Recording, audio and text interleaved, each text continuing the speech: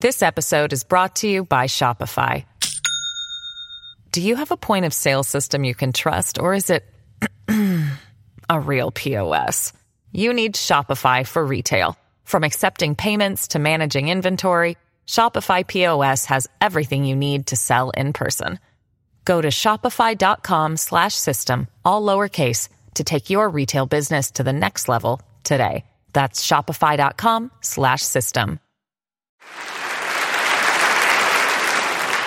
Who laughed when Donald Trump set out to win the White House? Lots of people.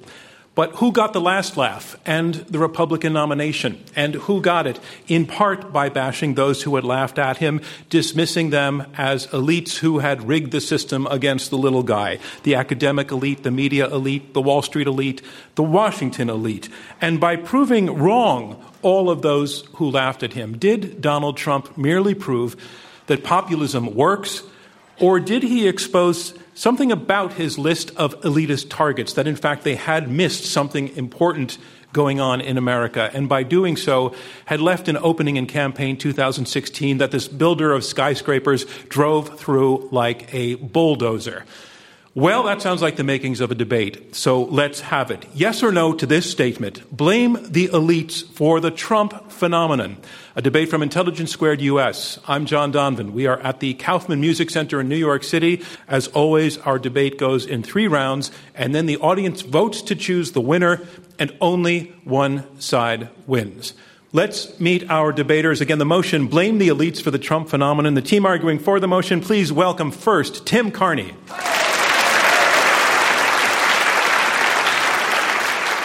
Tim, welcome to Intelligence Squared. Thank you.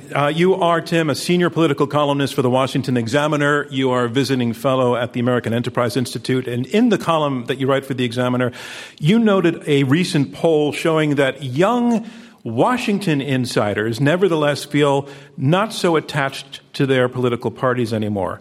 So does this mean, in your opinion, that we're going to be seeing more outsider candidates getting successful in the future? The fact is that you will see more third-party candidates, I think, like Gary Johnson. But so far in this election of all elections where you'd think they'd do really well, the polls aren't showing it yet. So, all right. And please tell us who your partner is, Tim. And my partner is Ben Domenech. Ladies and gentlemen, Ben Domenech. Ben, welcome, another first-time debater with us. Good to be with you. And you are founder and publisher of The Federalist. That is an online magazine focusing on politics and policy and culture. And it actually welcomes different points of view. For example, 2 points of view on Trump. You had one headline that said, Donald Trump can't make America great again because that would require greatness. But you also had one that said, 7 reasons this black man supports Donald Trump. So, sounding kind of across the board, but does the magazine take an official position on his candidacy? As a personal matter, I signed on to the National Review Against Trump cover, but as a publication, we welcome views from all across the political spectrum. Thank you, Ben Domenech. Now let's meet the team arguing against. There are 2 on that side as well. Please, ladies and gentlemen, welcome Jennifer Rubin. Hi, Jennifer. Hi. You are author of the Right Turn blog at the Washington Post, and you recently came up with a list of questions that you think debate moderators should be asking Trump. They're serious questions, but what, in your opinion, is the most important question to put to candidate Trump in a debate? To ask Mr. Trump if he still believes that the President of the United States was not born here. That, after all, goes directly to what we need to know about his perspective, his character, but also about his supporters. Can you tell us, please, Jennifer, who is your partner? My partner from the Wall Street Journal, Bret Stephens. Ladies and gentlemen, Bret Stephens.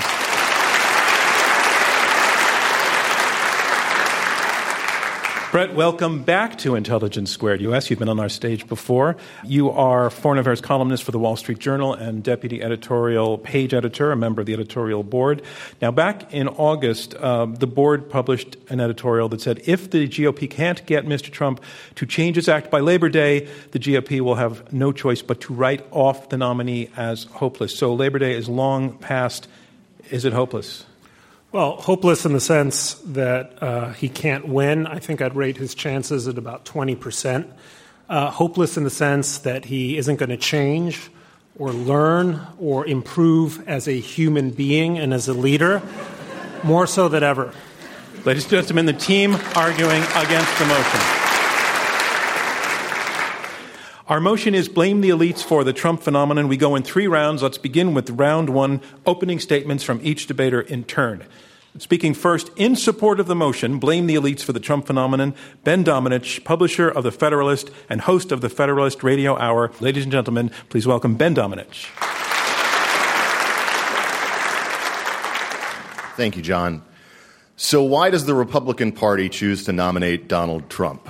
A man who, as John Mulaney tells us, begins every day by asking himself, what would a cartoon rich person do? The key to understanding the Donald Trump phenomenon is to recognize that he is neither a disease nor a symptom. He is a beta test for a cure. Americans are turning to him because he represents the breakdown of the post-Cold War left-right politics of the nation, a breakdown that has been happening in slow motion for the past 2 decades, fueled by a dramatic decline of trust in America's elites. The percentage of Americans today with a great deal of trust in the presidency, the courts, the public schools, and the banks are in the teens. Trust for unions, the justice system, big business, Congress, and the media are in single digits. The list is familiar to you all by now.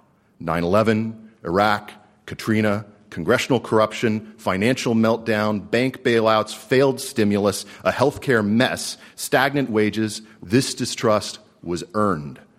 Rather than responding to the populist tendencies that we all saw rising up from this electorate with real changes, the elites overpromised and underdelivered.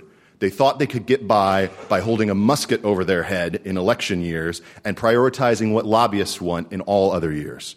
Elite indifference to populist opinion and the economic pain many Americans continue to experience created a vacuum that Donald Trump was happy to fill.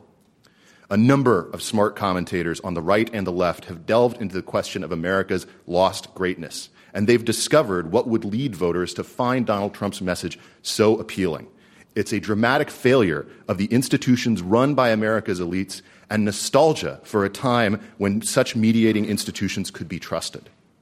Imagine you are one of the millions of middle-aged, unemployed white Americans with a high school degree. There are today 7 million men in prime working age who have dropped out of the labor force. That's 15%. That's higher than since the end of the Great Depression.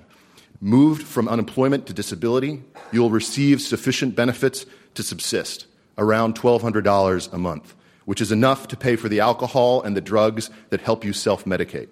You are statistically unlikely to ever re-enter the workforce, and alone among all demographics, the likelihood of suicide is rising for you. Your tomorrows look dark, but the past, even the grimy parts of it, look like gold. And when a golden-haired man comes on TV, a man who represents a vision of what you might hope your life could be like, a man who is a traitor to his class, who defies the elites, and he tells you it's not your fault. He tells you it's the fault of immigrants and bad trade deals and wasteful, pointless wars based on lies. He tells you with confidence that he alone can make everything great again. And you listen. In the absence of the failures of the elites, could Donald Trump succeed? The answer is no. Our elite leadership class sowed the wind, and Donald Trump is the whirlwind they've reaped. Vote for the motion. Thank you, Ben Domenech. And that motion is blame the elites for the Trump phenomenon. Here to make his opening statement against the motion, Bret Stephens. He is foreign affairs columnist and deputy editorial page editor at the Wall Street Journal. Ladies and gentlemen, Bret Stephens.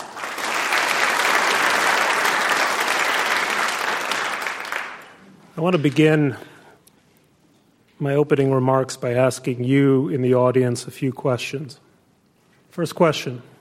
How many of you in this audience have been to Europe in the last 5 years? Raise your hands. Everyone raised their hand. Everyone raised his or her hand, yes. All right. How many people in this audience live in Manhattan or a New York City-like suburb like Westchester? Raise your hands. Most hands go up. One more question. I'm very curious. Generally speaking, Sancerre is white or red wine? White.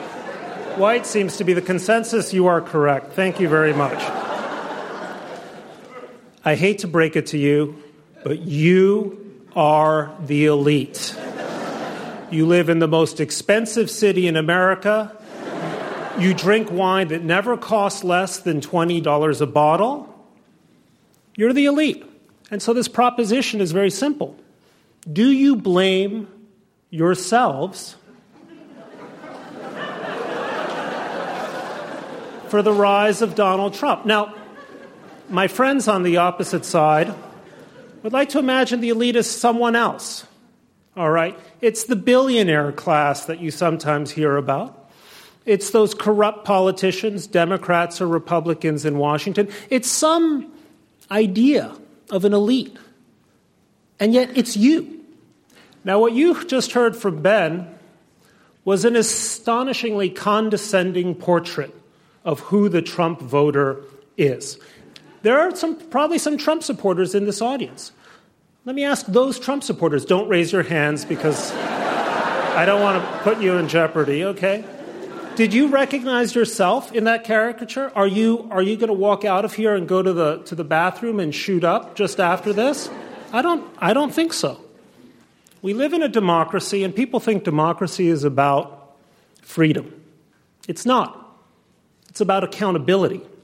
It's about we, the people, being responsible for the choices we make in our lives and at the voting booth. Who do you blame for the Trump phenomenon? One could blame the Trump voter. One could blame the people who are responding to this message of intolerance, bigotry, and fake victimization. If you want to find another culprit, I would offer you the parade of demagogues who have emerged in the ether on certain cable news shows, on certain radio shows. Some of them have first names that are like Sean, for example. And this is a pattern that in history we know very well. It is the pattern of the demagogue demagoguing to a public that wants easy answers and people to blame. They are accountable for those choices. Do not feel guilty for standing apart from them, and do not condescend to them by saying that they have no moral agency in the disastrous political choice they may be about to make. Thank you. Thank you, Bret Stephens. I'm John Donvan. Round one of this Intelligence Squared U.S. debate continues in just a moment. This episode is brought to you by Shopify. Do you have a point of sale system you can trust, or is it a real POS? You need Shopify for retail. From accepting payments to managing inventory, Shopify POS has everything you need to sell in person. Go to shopify.com/system, all lowercase, to take your retail business to the next level today. That's shopify.com/system.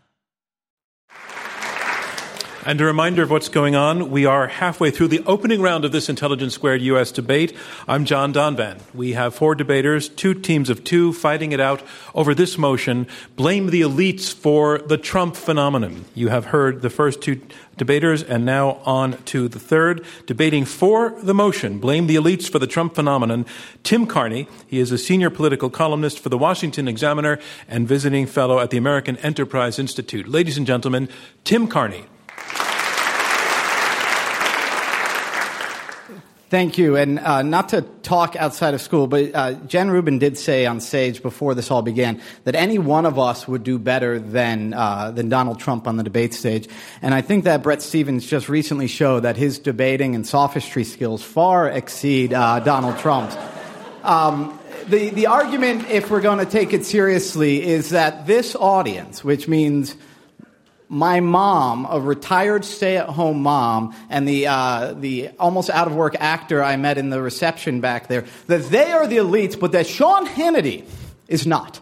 I think we need to get more specific. I think we need to define who the elites are that we're talking about, and I'm happy to name very specific names. They are the men and women, mostly the men, who were in charge over the past decades, who led our country to the point it is now. They are George W. Bush, They are Mitt Romney. These are the people who were elected, nominated officials, put in charge of the public good. They're Mitch McConnell and John Boehner and their predecessors. And it's telling to talk about their predecessors. Tom DeLay, who invited lobbyist Jack Abramoff into not just the Republican Party, but into make Washington, D.C. be a favor factory for the well-connected.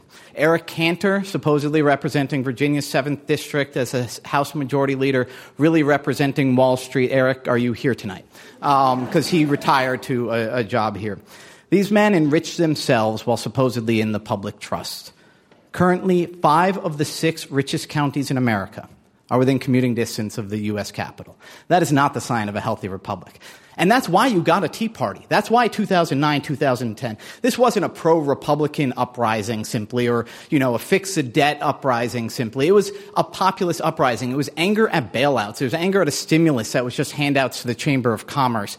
It was anger at an Obamacare that was just handouts for the drug companies and the hospitals. And Republican leaders, these elites, the men and women in power, gave lip service. Democratic leaders did too. And then what did they do? They squelched that populist uprising.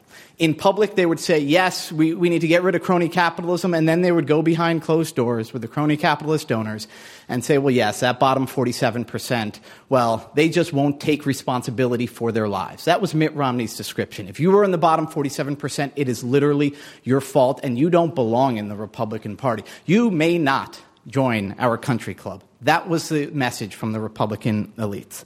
But I want to conclude with a very specific way, immediate way, in which the elites bear the blame. On that stage last year was Jeb Bush, backed by $100 million, and he failed to rise to the occasion. He was the one who could have beaten Donald Trump. Whom do we blame for Donald Trump being the nominee? The people who could have beaten them. Chris Christie, he didn't rise to the occasion. He thought more important than attacking Donald Trump was attacking Marco Rubio. And then when Christie lost, he scampered over to become the valet for Donald Trump. And then, of course, there was Hillary. Any normal, decent candidate would be mopping the floor with this thrice-married, philandering, con man, liberal candidate trying to run as a Republican. She can't do it. Why not? Because she chooses opacity at all occasions. That the deplorable public doesn't deserve to know her business. These are the elites. These were the people who set the stage for Trump. These were the people who could have beaten Trump, who could have made him run away. They all failed. It's clear that we need to blame the elites for the Trump phenomenon. Thank you, Tim Carney. And here making her opening statement against the motion, Jennifer Rubin, who covers domestic and foreign policy issues in the Right Turn blog for the Washington Post. Ladies and gentlemen, Jennifer Rubin. Like Donald Trump himself, our distinguished opponents suffer from a lack of factual support. They paint a picture of a dystopia, of heroin addicts, of poverty.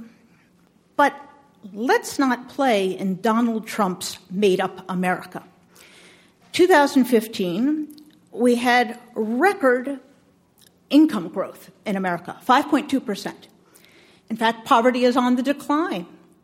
And this wasteland of manufacturing, that doesn't exist either. In fact, we've picked up about 900,000 manufacturing jobs in recent years. It's bizarre, frankly, that we should concoct an economic argument that not only does not exist, but that is contrary to just about every conservative economic principle. Conservatives, you see, do not believe that immigration causes unemployment. That's a zero-sum thinking that we usually attribute to our friends on the left. Conservatives do not believe that millions of jobs were lost because of free trade. That's nonsense. We know that there has been a shuffling of the workforce. We know that a more automized, more sophisticated workplace requires different skills. But we have not lost millions and millions of jobs to Mexico. This is the sort of economic fallacy that Donald Trump peddles. It also seems frightfully unfair to blame the losers of 2016, Jeb Bush, Marco Rubio. They may have not been the most competent politicians, but they offered an optimistic message of growth, of a confident America in the world. And to blame them for Donald Trump seems awfully churlish. When I think of the causes of Donald Trump, in addition to the voters themselves, I think, how is it that so many people got these wrong ideas about the economy? Where could they have gotten the notion that America doesn't win anymore? Where could they have gotten the notion that immigrants are to blame? Where could they have gotten the notion that trade steals our jobs? It's the Seans, the Rushes, and many others who have told you a story not unlike the ones our opponents did, which has no bearing in reality. Now, if Donald Trump were really the result of an economic down boom or an economic collapse, you'd think that they'd be poor, right? You know what the average salary, the average income of a Trump voter is? $72,000. These are not people down on their luck. These are people looking to blame others. Thank you. Thank you, Jennifer Rubin. And that concludes round one of this Intelligence Squared U.S. debate, where our motion is blame the elites for the Trump phenomenon. Now we move on to round two, and in round two, the debaters address one another directly, and they take questions from me and from you in our live audience. Our motion is blame the elites for the Trump phenomenon. We have heard the team arguing for the motion, Ben Domenech and Tim Carney. They identify the elites specifically in their argument as the men and women who have been in charge over the last 10 to 20 years in the major institutions in the United States, political and otherwise. They make the argument that the distrust that the elites have experienced is earned due to the failure of institutions run by those elites. The team arguing against the motion, Bret Stevenson and Jennifer Rubin, well, they did a bold thing by pointing out that the Intelligence Squared audience itself is comprised largely of elites, causing consternation among many who were not sure whether to take that as a compliment or an insult. But they argue more broadly that the notion that the elites need to be blamed for a decision that people are making in full responsibility is condescending to the Trump voters themselves. They say that the decline in America that Trump blames on elites is a fiction. I want to go to the team that's arguing against the motion, Jennifer Rubin and Ben Domenech, and see if I can ask you to resolve something that is confusing me a little bit about your argument. On the one hand, you are saying that Trump supporters have been fed a line through, for example, you named the Seans and the Rushes, telling a pretty negative story. At the same time, you're saying it's condescending to voters to say that they don't know what they're doing, that they're responsible for their votes. And I'm not sure if those two things go together. Jennifer Rubin. It's not internally inconsistent at all. Voters are ultimately responsible for what they do with this information. They're ultimately responsible for educating themselves. They cannot hide behind the Seans and the Rushes. That, however, does not minimize the damage that the Seans and the Rushes and the blogs and the rest have done. They have poisoned the body politic.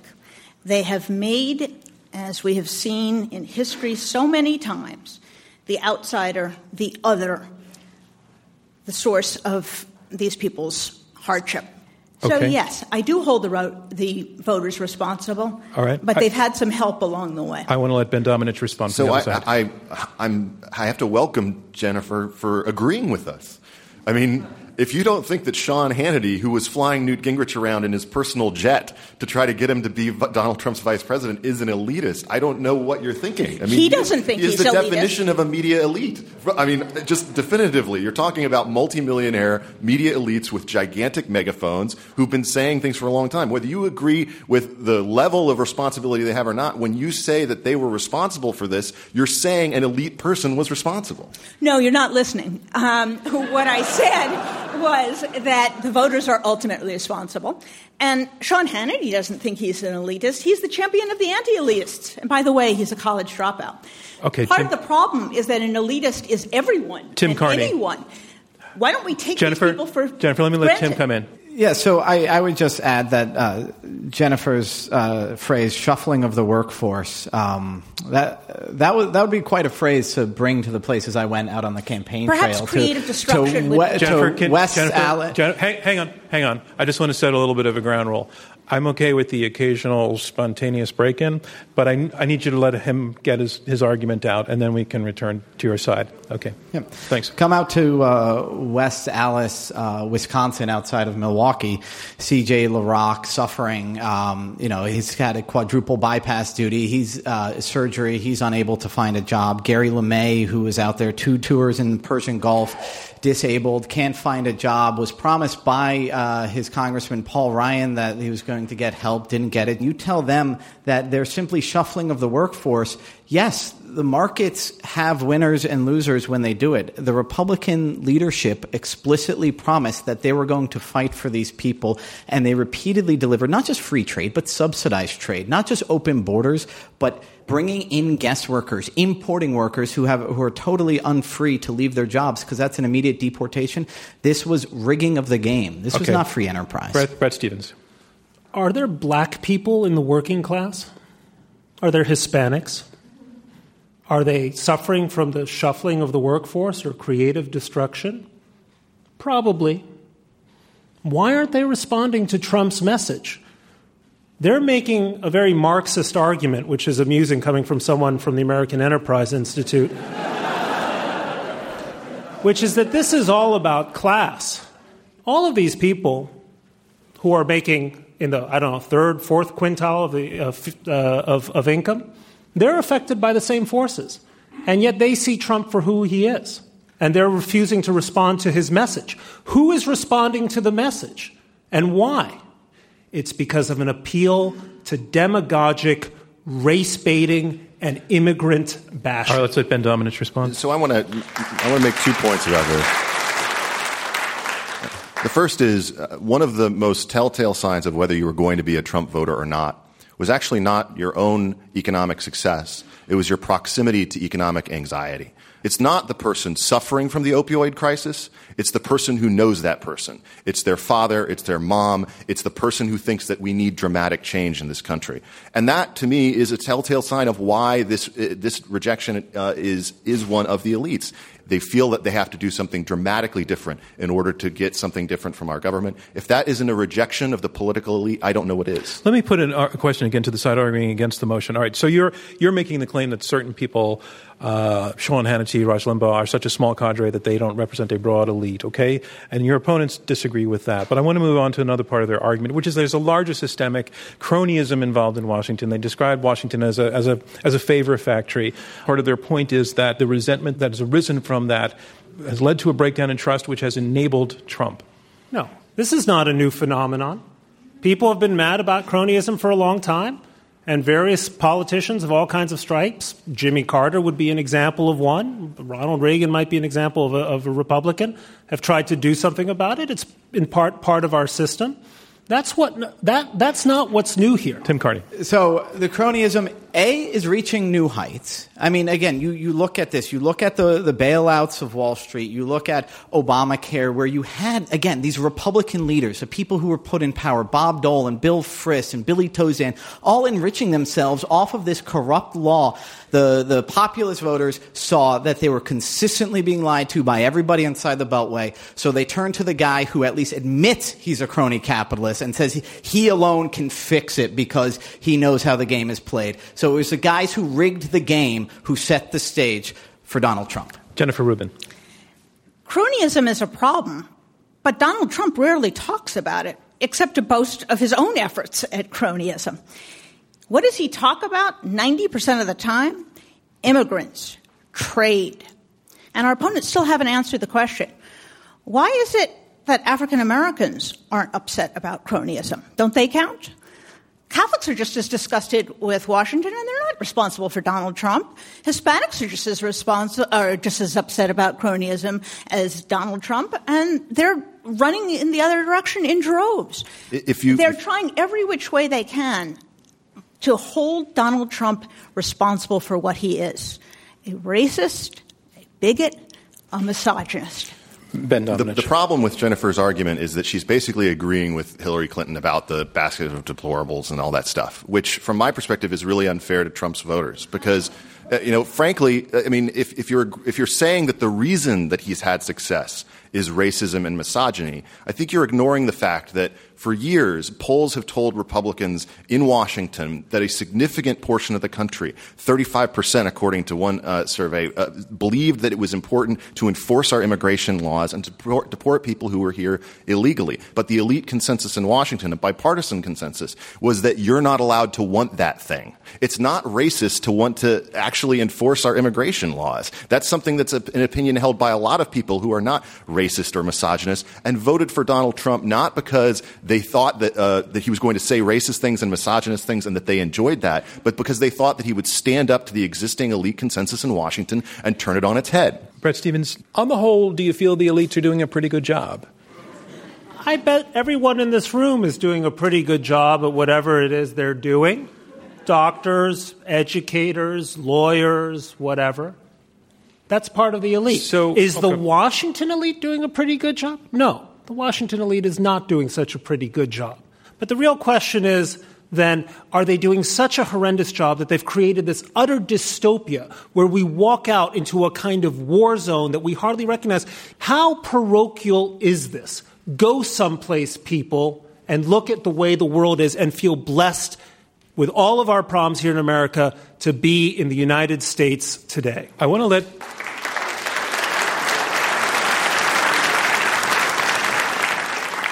Okay, thank you. Let's go to some audience questions now. Right down in front. Yeah. Hello. My name is Palma. My question is basically, could you please define for me who you think the elite are? You pointed out in your opening statement. You got it. You nailed it. Let's go ahead. Jennifer Well, that's Rubin. one of the problems with the motion, is that an elite can be anything you say it is. Is this amorphous, nothing word that people toss around to explain who other people are that they don't particularly like. But that's a problem for the motion. We're against the motion. So we don't think that blaming amorphous, indescribable segments of society that can mean anything you want them to. I'm John Donvan. More questions from the audience and the results of tonight's debate still to come on Intelligence Squared US. I want to remind our audience that we are in the question and answer section of this Intelligence Squared US debate. I'm John Donvan, your moderator. We have 4 debaters, 2 teams of 2, arguing it out over this motion, blame the elites for the Trump phenomenon. And if you can stand up, they'll find you. Yes, coming down the left side. Thanks. This question's for both sides. Do you think, insofar there are elites in the media, do you think that some of these media elites, particularly on the left side, have given Trump more of a megaphone and have sort of enjoyed like some sort of self-righteous condemnation of him now for a long time? The Huffington Post, for example, et cetera. Do you think to some degree they're to blame? Ben Domenech, you want to take it? Absolutely. The media elites on the left made this possible in part by over-criticizing people who didn't deserve it. Things that were printed about Mitt Romney in 2012 in the New York Times by Paul Krugman called him a charlatan, pathologically dishonest, untrustworthy. He said he didn't even pretend to care about poor people, that he wants people to die so that rich people get richer. He's completely amoral, a dangerous fool, ignorant as well as uncaring. Sounds familiar. If you cry wolf long enough, sometimes the beast actually shows up. Okay? And when that happened, they no longer had a vocabulary that could be used because everyone tunes them out and says, well, you were saying about this nice Mormon businessman, 4 years ago. Response from the other side? Look, I mean, to your question, sure, the media participated to some extent in the rise of this guy, but they weren't pushing him, and they certainly weren't electing him. The real question is, how was Donald Trump, how was it that we had this moment where a demagogue was able to use tools of social media at his disposal to speak directly to millions of people? Now, you might then say, blame Twitter or blame a new information economy that disintermediates the media from, between Trump and his audience, right? Those are sort of broad phenomena. That's an interesting discussion. But where does the weight of the blame lie? Is it really the fact that the people who worked hardest to oppose Trump — look, I'm elite media, Wall Street Journal deputy editor, okay? I've done everything in my power to stop this guy. You can blame me for not having a big enough megaphone or for not being an articulate enough columnist, right? I accept that. But don't blame me, okay, or you, or anyone else in this audience for this phenomenon of hatred, bigotry, nativism, and an angry turn at people who should not be blamed, whether it's the, quote, elite, Brad, or whether it's Hispanics or Muslims. I want to let Tim Carney respond to what you just said. I will disagree with Brett's implications that his columnist skills are limited. I think they're excellent, and I don't blame him for anything he's done. He's performed valiantly during this campaign. What I do blame him for, or his publication for, is what they did before. I've agreed with the Wall Street Journal 80% of the time, but when Brett was advocating for the Iraq War, that was creating this system where the Republicans and where the elites were promising we will be greeted as liberators, and you created a war that helped destroy the Republican Party, made Nancy Pelosi the Speaker of the House, and that created this total distrust of the government. So Brett Stevens has performed very well this election, but a lot of the elite media there too, by advocating stuff like the disastrous Iraq War, help set the table for somebody like Trump to say these people are stupid, they don't know what they're doing. And Brett Stevens, I want to point out, is the only person on this stage who has won a Pulitzer Prize for commentary. And I want to congratulate you for being wise enough not to pull that out yourself. So, one more question, then we're going to move on. Yes, coming down the left side. Thanks.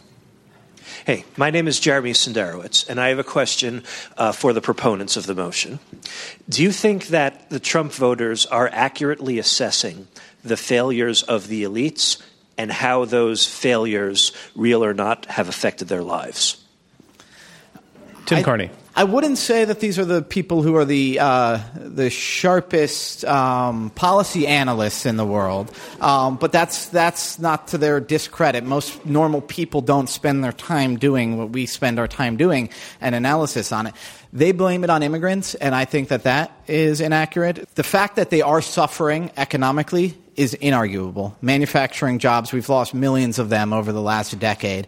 Mostly their solutions, protectionism and closing the borders, I find those both counterproductive and dumb, but their assessment that their own economic and as Ben said, the economic well-being of their neighbors has gone down, that aspect I see as accurate. Jennifer Rubin, response? Is that condescending? Kind of elitist, actually, to assume that voters don't know what they're talking about or don't know what they think. They're voting for someone whose views are very well known. Whether you and I agree with them is beside the point. We should stop infantilizing them. These people are responsible, they know what Donald Trump is selling, and they like it. Let's not say, well, they're not the sharpest knife in the drawers. Isn't that condescending? We're going to now go to what we call the volley round. In the volley round, one member of each team will have 30 seconds to point out the supreme weakness in their opponent's argument as they've heard it presented tonight. And then the other team will have 45 seconds that one or both speakers can respond. Ben Domenech, the supreme weakness in your opponent's argument starting now. I think the weakest aspect of their argument is really basically that nothing needs to change. Things were going okay, and then this black swan event happened, and now we don't need to reevaluate any of the policy critiques, any of the criticisms that he made or that voters who supported him seem to be making. 45 seconds from the opponents. It's an absurd charge. Plenty of things need to change in this country. There are plenty of ways we could make this country a lot better. The question is, how do you go about changing it? Who is responsible for the problems that this country faces today? And what is some kind of recipe? Now, the Trump message is the people who are responsible are other people, the Chinese and the Mexicans who beat us in trade deals, or Latin American labor that comes in and steals your jobs, or Muslims who want to destroy your communities. I don't think the question is whether there needs to be change. The question is, why is it that they are responding to this message of hatred of others and self-exculpation? All right, now this team, 30 seconds starts now. Jennifer Rubin. No matter how hard we try, they've never answered the question as to why Hispanics who have suffered and African Americans who have suffered and women who have suffered are not buying this. What's their response? Are we saying only white people in America have suffered? Response? I'm perfectly happy to grant that Donald Trump deals in racism and misogyny, and that is a part of his appeal. And I would say that in no way exculpates the elites. That in fact, it makes a blame even worse. That they paved the road for this man who could deal with this stuff. What happened was the game was rigged, and there was a very conservative way to say this game is rigged. We're going to unrig it, and that was by railing against crony capitalism. That was by going and arguing for a fairer, freer market, and the Republicans instead squelched it. They pushed away the 47%, and they engaged even more in the crony capitalism. So when the Republicans could have pointed at the actual perpetrators, they didn't. So a guy could come in and he could point at the innocent supposed perpetrators, the immigrants, the blacks, the women. He ran away with it. And that concludes round 2 of this Intelligence Squared U.S. debate, where our motion is blame the elites for the Trump phenomenon. And now we move on to round 3. Round 3 will be brief closing statements by each debater in turn. Here making his closing statement in support of the motion, Ben Domenech, publisher of The Federalist and host of the Federalist Radio Hour. Thank you, John. I had the luxury of spending a lot of time over the past year and a half in a lot of green rooms with a lot of media elites. And one of the things that I would always ask when I was in these green rooms is if they were close to anybody, family or friend, who was voting for Donald Trump, and ask them why. And what was amazing was the sheer degree to which so many of them knew no one in their lives who was voting for Donald Trump. It's no question here to me that the elites bear the responsibility for the rise of Trump in part by the thickness of the bubble they have insulated around themselves, where they couldn't understand why this phenomenon was happening. From my perspective, what we've heard tonight from Jen and from Brett, respectfully, is that the overall agenda was not the problem, that war, that immigration policy, that trade policy, that all of these other critiques that Donald Trump was alleging were not the problem, that it wasn't a problem that we can't run a VA or keep track of a terrorist's wife for 24 hours.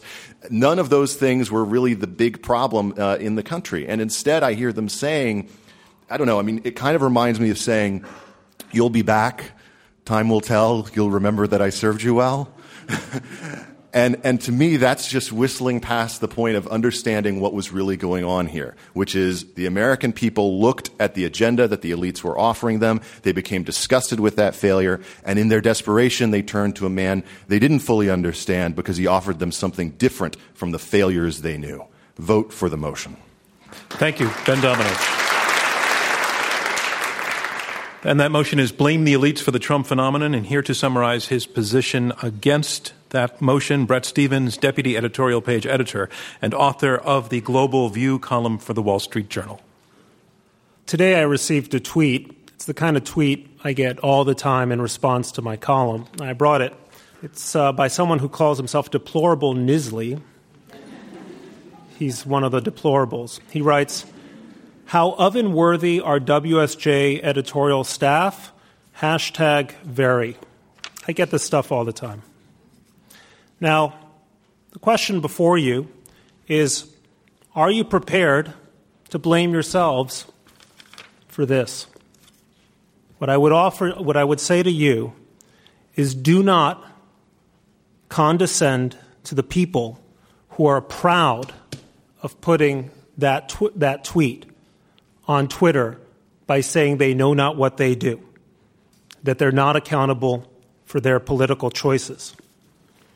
Do not, I beg you, do not accord the status of victim to people like this, or people who say slightly less deplorable things. They are not victims. They are looking to victimize somebody else. And finally, I would say, do not indict yourself for the choices and mistakes of other voters. This is a free country. At Trump rallies, people wave American flags. They believe in the American creed. And when you speak to them, they'll say, it's time people take some personal responsibility for their bad choices. Maybe it's time that they should take some personal responsibility for their choices. The blame for the Trump phenomenon ultimately lies with them, not with you. Vote against this motion. Thank you, Bret Stephens. Blame the elites for the Trump phenomenon is the motion. And here making his closing statement in support of the motion, Tim Carney, senior political columnist for the Washington Examiner. A large part of what the opposition has engaged in tonight was an exercise in deflection. That when the camera was pointed at the elites, they said, no, it was this other guy who, he's a millionaire, but we won't count him as an elite. Or when the cameras pointed at the elites, they said, well, the actual dagger was driven home by Trump, or the actual vote is being cast by the voters. And this is an attempt to shift the burden. The question is not whether Trump voters are responsible for Trump winning.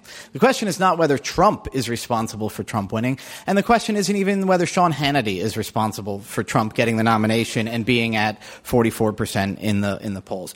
The question is whether the elites bear blame for this man rising up here, for a party, a once great party.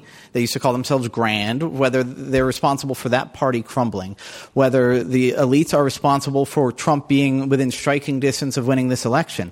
That's a question. You can't let them deflect from it by pointing out that other people are to blame. Of course the blame goes wide.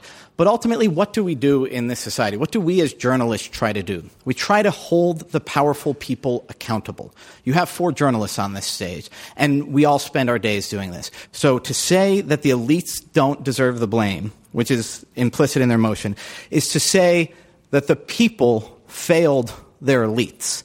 You're saying that the American people have been let down. Did the elites fail the people, or did the people fail the elites? Thank you, Tim Carney. Blame the elites for the Trump phenomenon is the motion, and here making her closing statement against the motion, Jennifer Rubin, author of the Right Turn blog for The Washington Post.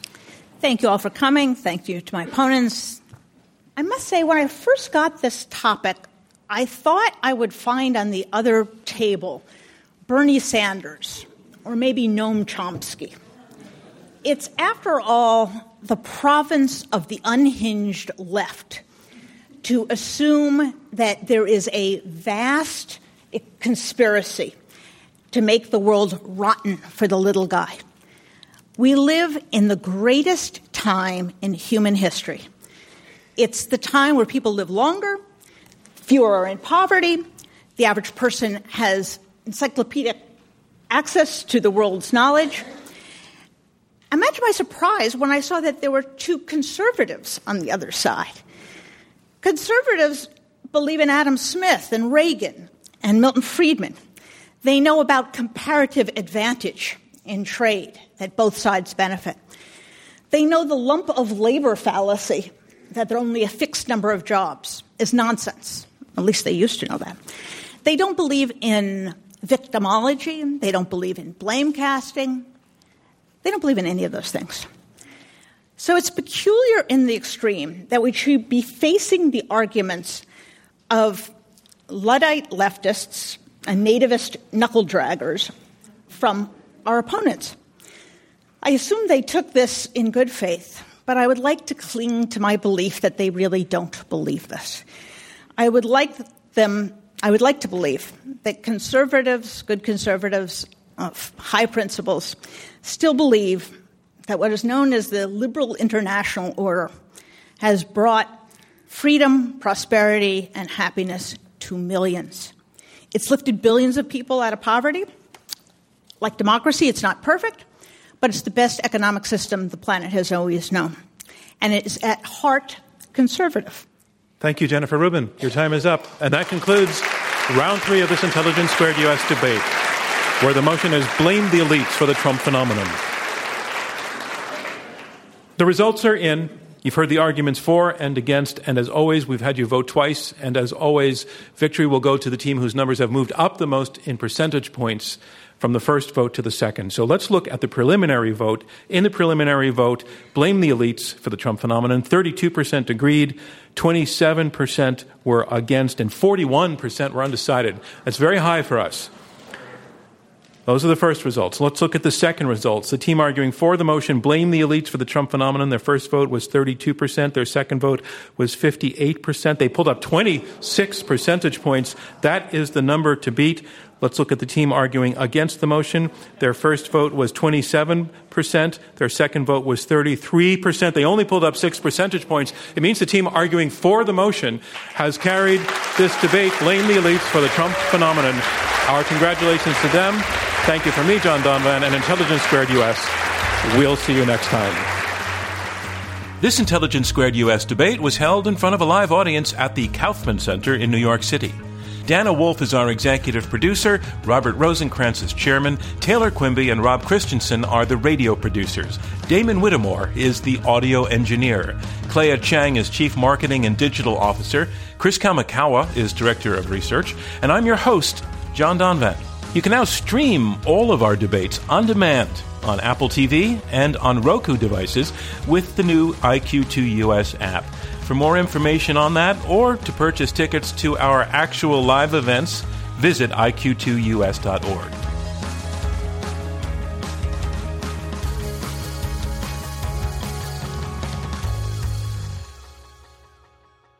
These debates are made possible by generous contributions from listeners like you and with support from the Connor Davis Family Foundation, David A. Coulter, Robert Epstein, Thomas Campbell Jackson, Christopher W. Johnson Charitable Trust, Ilona Nemeth and Ellen Quasha, George L. Orstrom Jr. Foundation, Jerry Orstrom, Dr. Kelly Posner Gerstenhaber, the Rosenkranz Foundation, the Mortimer D. Sackler Foundation, and the Paul E. Singer Foundation.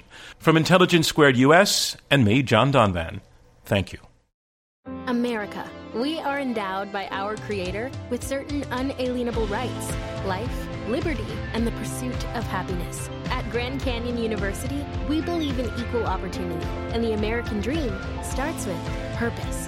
By honoring your career calling, you impact your family, your friends, and your community. The pursuit to serve others is yours. Find your purpose at Grand Canyon University. Private, Christian, affordable. Visit gcu.edu.